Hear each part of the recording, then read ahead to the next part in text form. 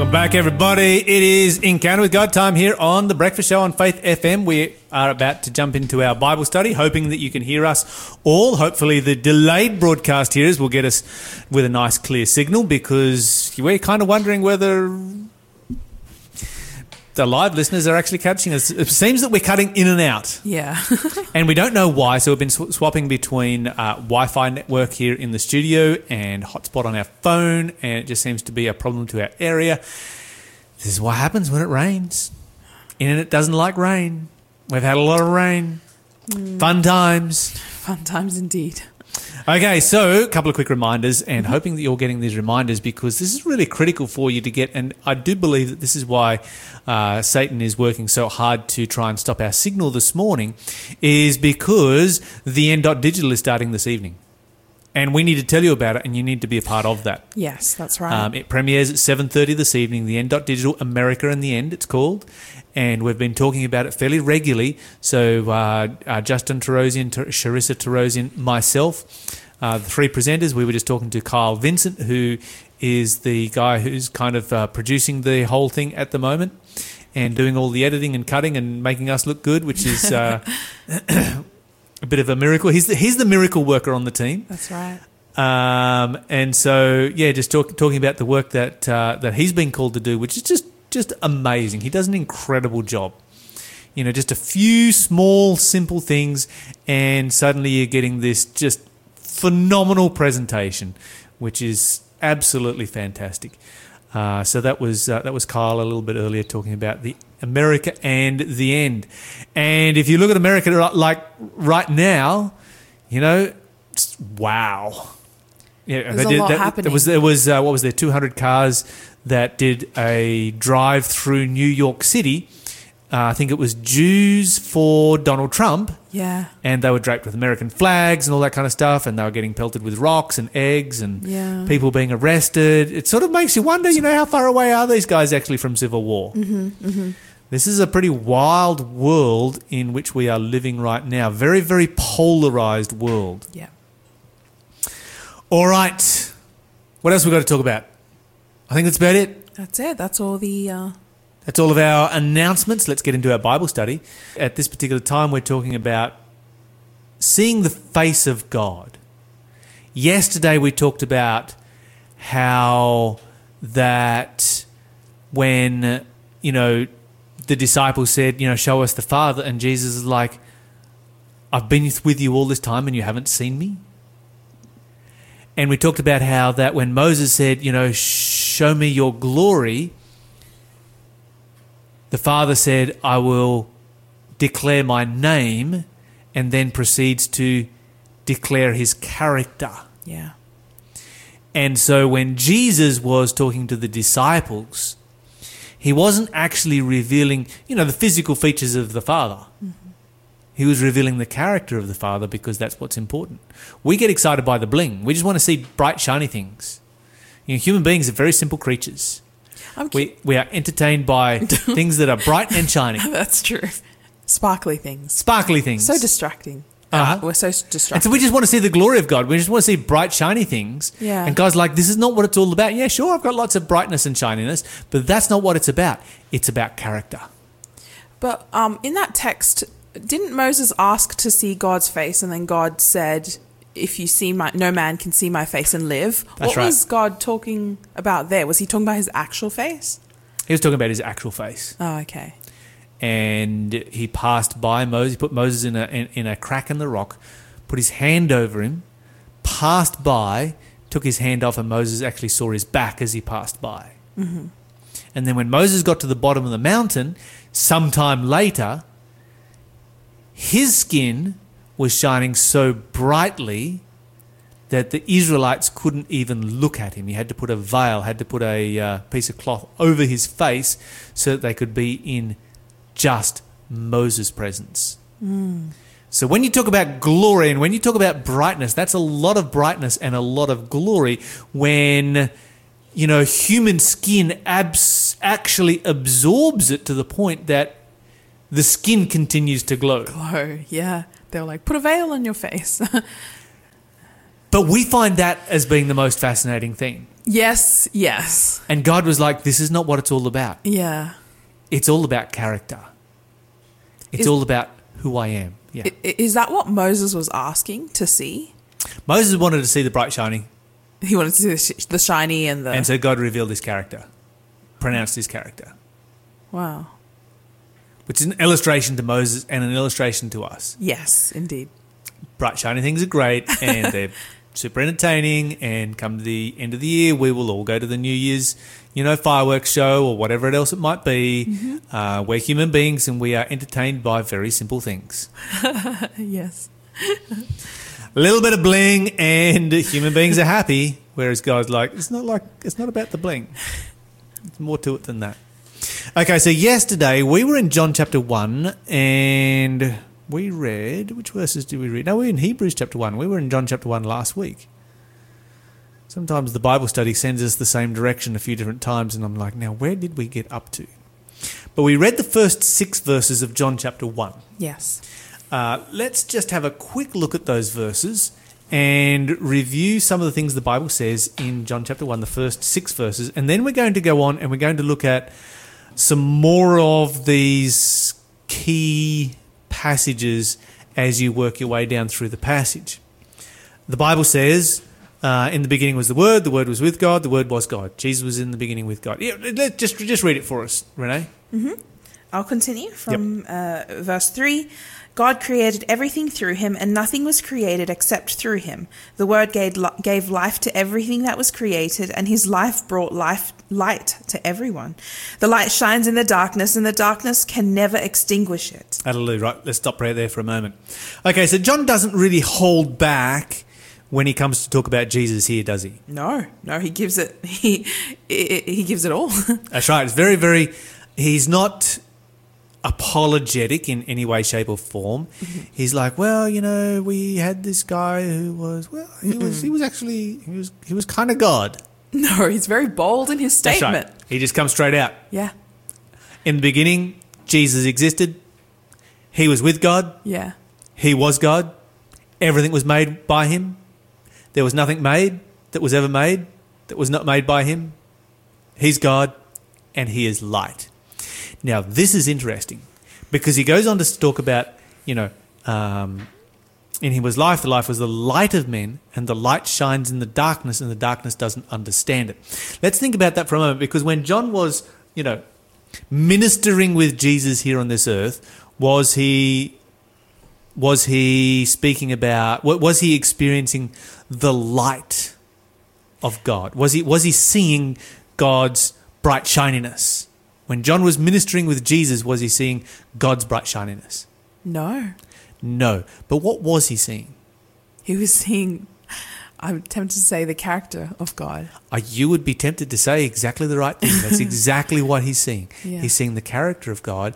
And so when he writes this passage right here, and he writes about the glory of God and the glory of Jesus Christ and the glory that Jesus was sharing while he was here on this earth, he's writing about the character of Jesus that he was seeing on a day-to-day basis.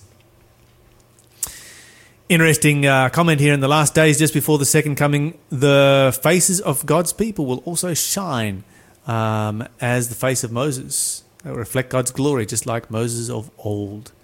And that is something to definitely look forward to and to be excited about. The thing that we need to be most excited about, of course, is the character. You're listening to the Breakfast Show podcast on Faith FM. Positively different. All right, so let's continue on from here. Let's pick up where it starts to talk about John, and let's read a few verses from here down through in verse 6, if you could, please, Renee. Yeah, sure. So God sent a man, John the Baptist, to tell about the light so that everyone might believe because of his testimony. John himself was not the light. He was simply a witness to tell about the light. The one who is the true light, who gives light to everyone, was coming into the world. He came into the very world he created, but the world didn't recognize him. He came to his own people, and even they rejected him. But to all who believed him and accepted him, he gave the right to become children of God. They are reborn not with the physical birth resulting from human passion or plan, but a birth that comes from God. Okay, let's stop there for a moment. Let's work our way through some of these verses. The Bible moves on to talk about John the Baptist. So first, John talks about Jesus, then he talks about John the Baptist. And it's significant what he says. It says, he was not the light. You are not the light, Renee. I am not the light. When we look at the natural world, there are things, we were talking about the moon earlier and how the moon has water on it, which is just ridiculously cool. But the moon is not the light. No, it's not. It just reflects the light. And if we think about Moses, Moses was not the light. He definitely shone, but he was not the light. He was just reflecting the light. And this is what we are called to do. And if that light is God's character, we are not God's character. We are a reflection of God's character. Wow. That's a pretty high calling when you think about it. That's a challenge. It's like one of those things you need to stop and ask yourself on a daily basis. It's, okay, when people see me, what do they actually see? Do they see me? Or do they see somebody else? Now, I want you to think about that for a moment. In the world today, there's a lot of emphasis placed on when people see you, they need to see the genuine you. You need to be genuine about who you are. You need to be genuine about yourself. You need to be true to yourself. People need to see the real you. You know what? I'm not so convinced of that. Yeah? I'm not so convinced. I'm not so convinced I want people seeing the real me. I would much rather that people saw Jesus in me. I would much rather than being true to self, I was true to Jesus Christ. I would much rather that I died to self so that people, when they looked at me, they're like, that's what Jesus looks like. That's my goal. That's my aim. And I know that I fall far short of that many, many times. But I think that's the challenge for all of us as Christians.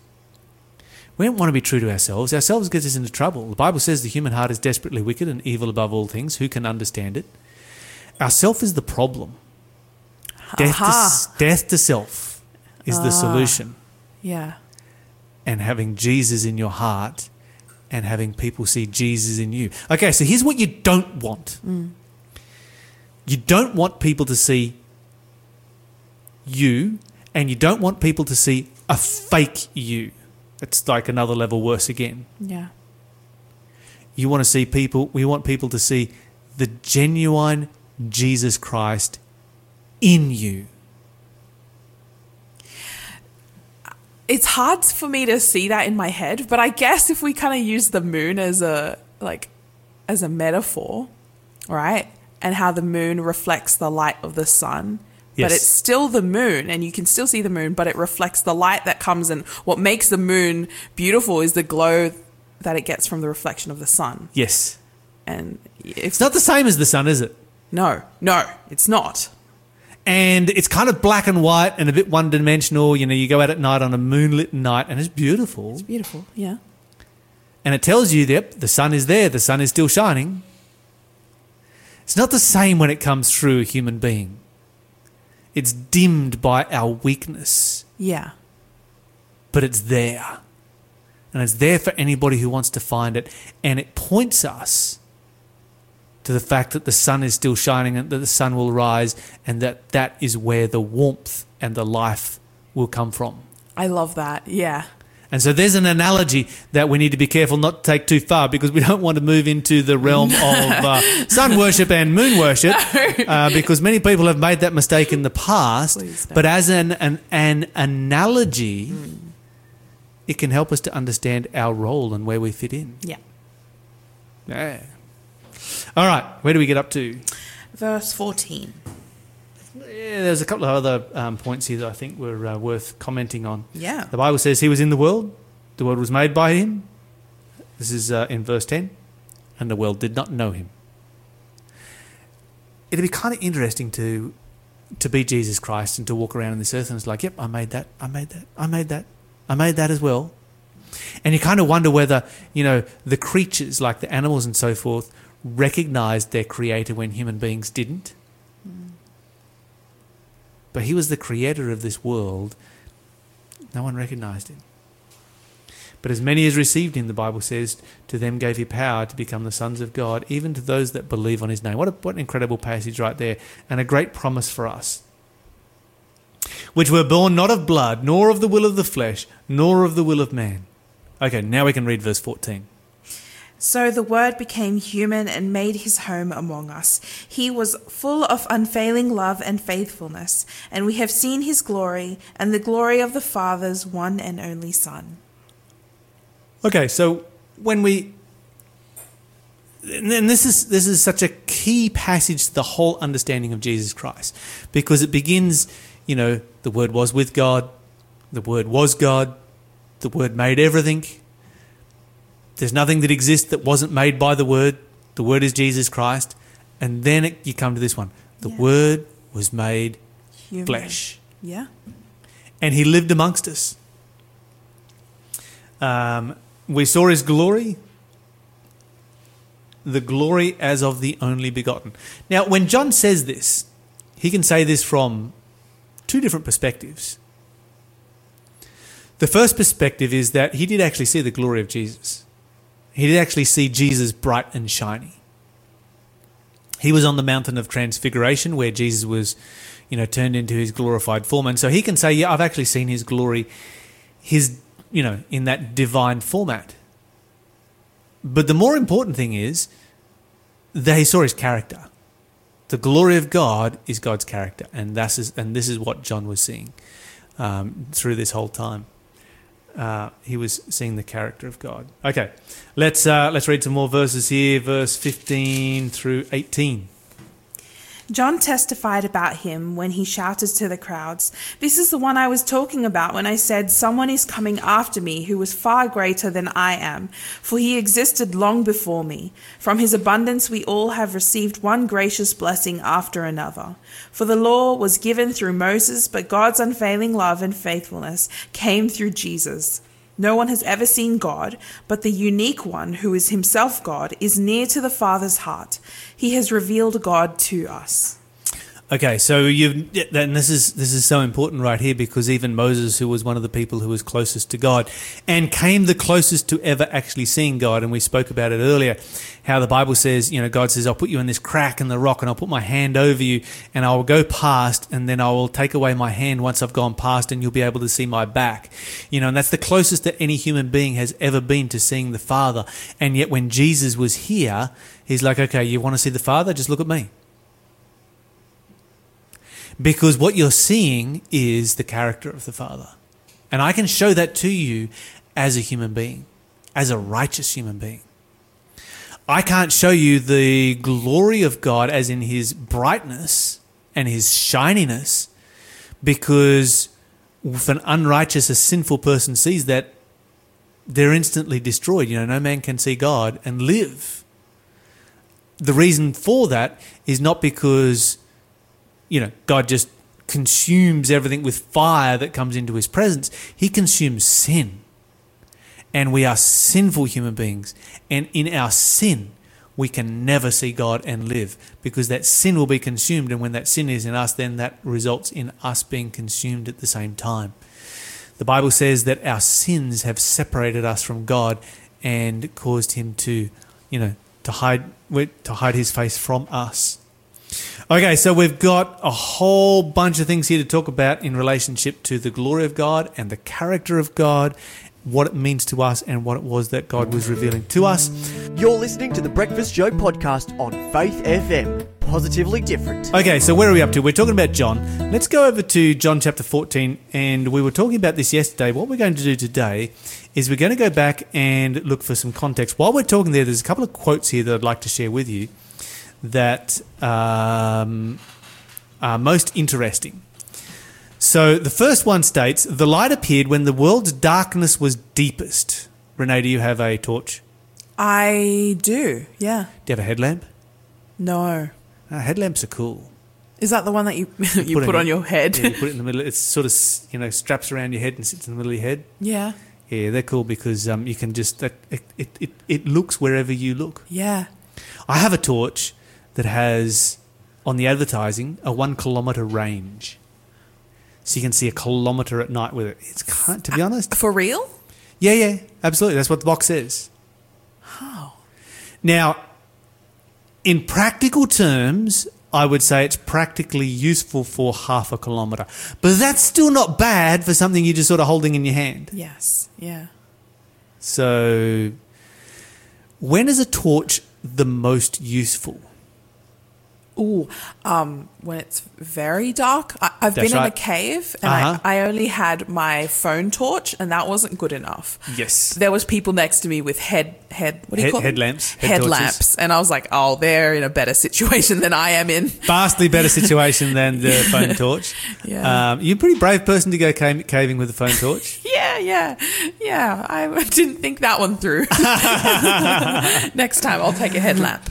Yes, that way you can use your both hands. Yes. Which is super important when To you go support caving. myself in case I fell, because I did fall. Yes. Part of the fun of caving. Yes.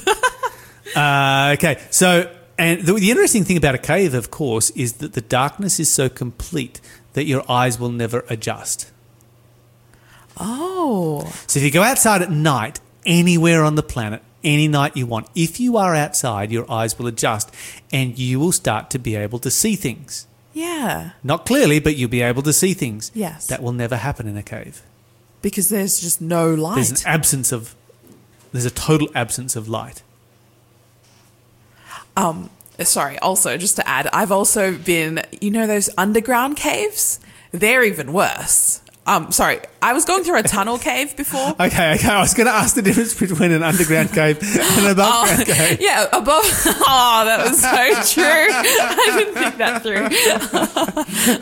I went one that was underneath a mountain and so one Yes, was. you go through a tunnel and there's usually light at the end of the tunnel. Yes, right? that's what I'm saying. And there was glowworms kind of in that one. Whereas we went in an underground tunnel, and when the guy switched off the light, he's like, "Hey, check this out." He switched it off. It was just pitch black, and it was kind of scary. Yep, and there is absolute nothingness to see, and it never will come. Yeah, absolutely. So when you think about that, the darker the darkness, the more the light is appreciated. Yeah. Like you're outside at night, your eyes adjust. It's like, okay, I can vaguely find my way around here. A torch would be useful, but I'm not going to die. You're in a cave, you're going to die. Yeah. You're not going to get yourself out of a cave without some form of illumination. Yes. And you're going to end up getting, hopelessly lost and just dying down there. Yeah. Okay, so quote here. This is from the book Education. It is by Ellen White, one of the founders of our church. The light appeared when the world's darkness was deepest. And if you study the history of the Roman Empire and where the world was at that particular time, the darkness of the world was incredible. And it was, it had been going downhill for 4,000 years. The world had become a very dark, cruel, heartless place. And Christianity has had an incredible impact on the world ever since. The fact that we have charities today, we talked about it earlier during our news segment. Charities exist because of Christianity. The concept, the idea of charities and charitable work exists because of Christianity. It never existed before Christianity came along. The idea of things like war crimes, which a lot of secular people, get very, very excited about, exists because of Christianity. The idea of a safety net in society for the poor that governments bring about and governments are expected to do something about and will lose elections if they don't do something about it, exists because of Christianity. Christianity has pervaded every part of our world, every aspect of our world.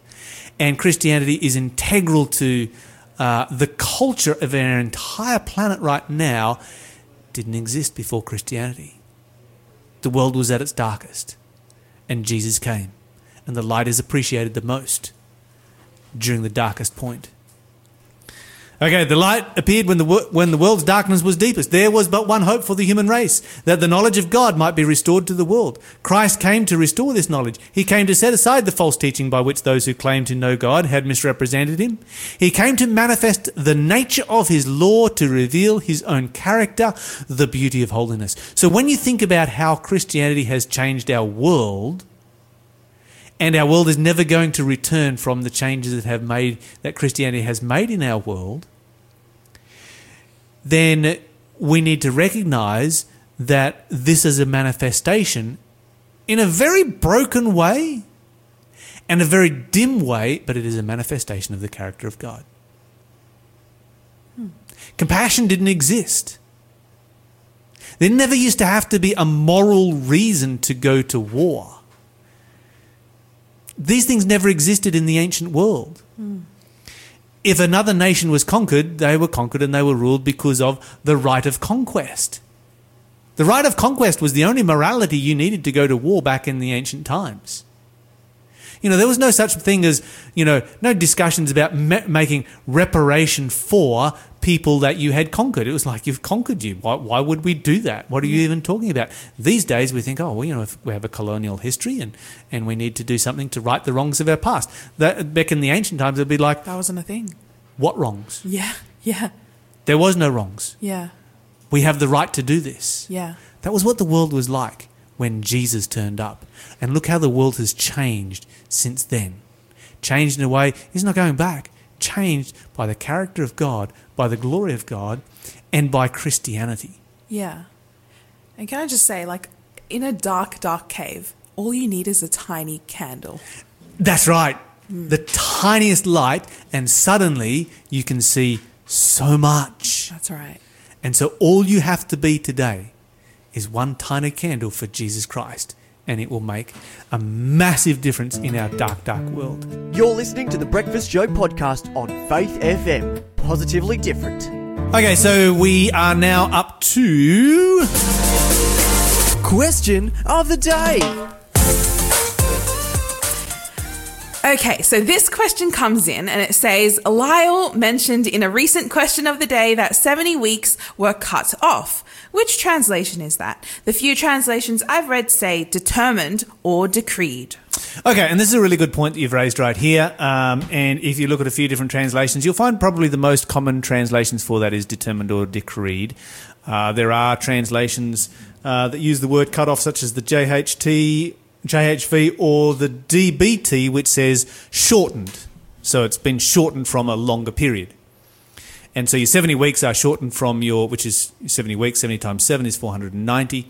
It's 490 days is shortened from your 2,300 days. So where does this actually come from, and how do we come to the conclusion as to, when you have a translation like this, how do you find out what actually should be in there? Well, the very easy way to answer that question is to look at the Hebrew. So according to the Strongs, and anybody can look this up, the Hebrew word shatak is the word here that is often translated for determined or shortened or decreed or cut off.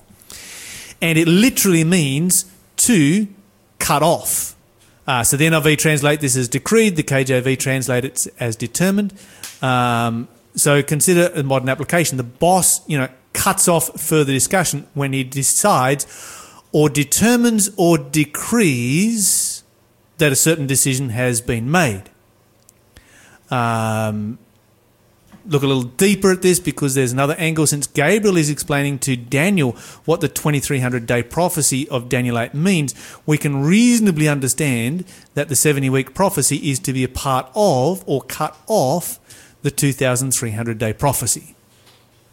So if they're, using that application, a modern application of your boss, you're having a conversation, you are debating a certain subject backwards and forwards, and the boss steps in and is like, I'm the boss, so I'm going to cut it off here.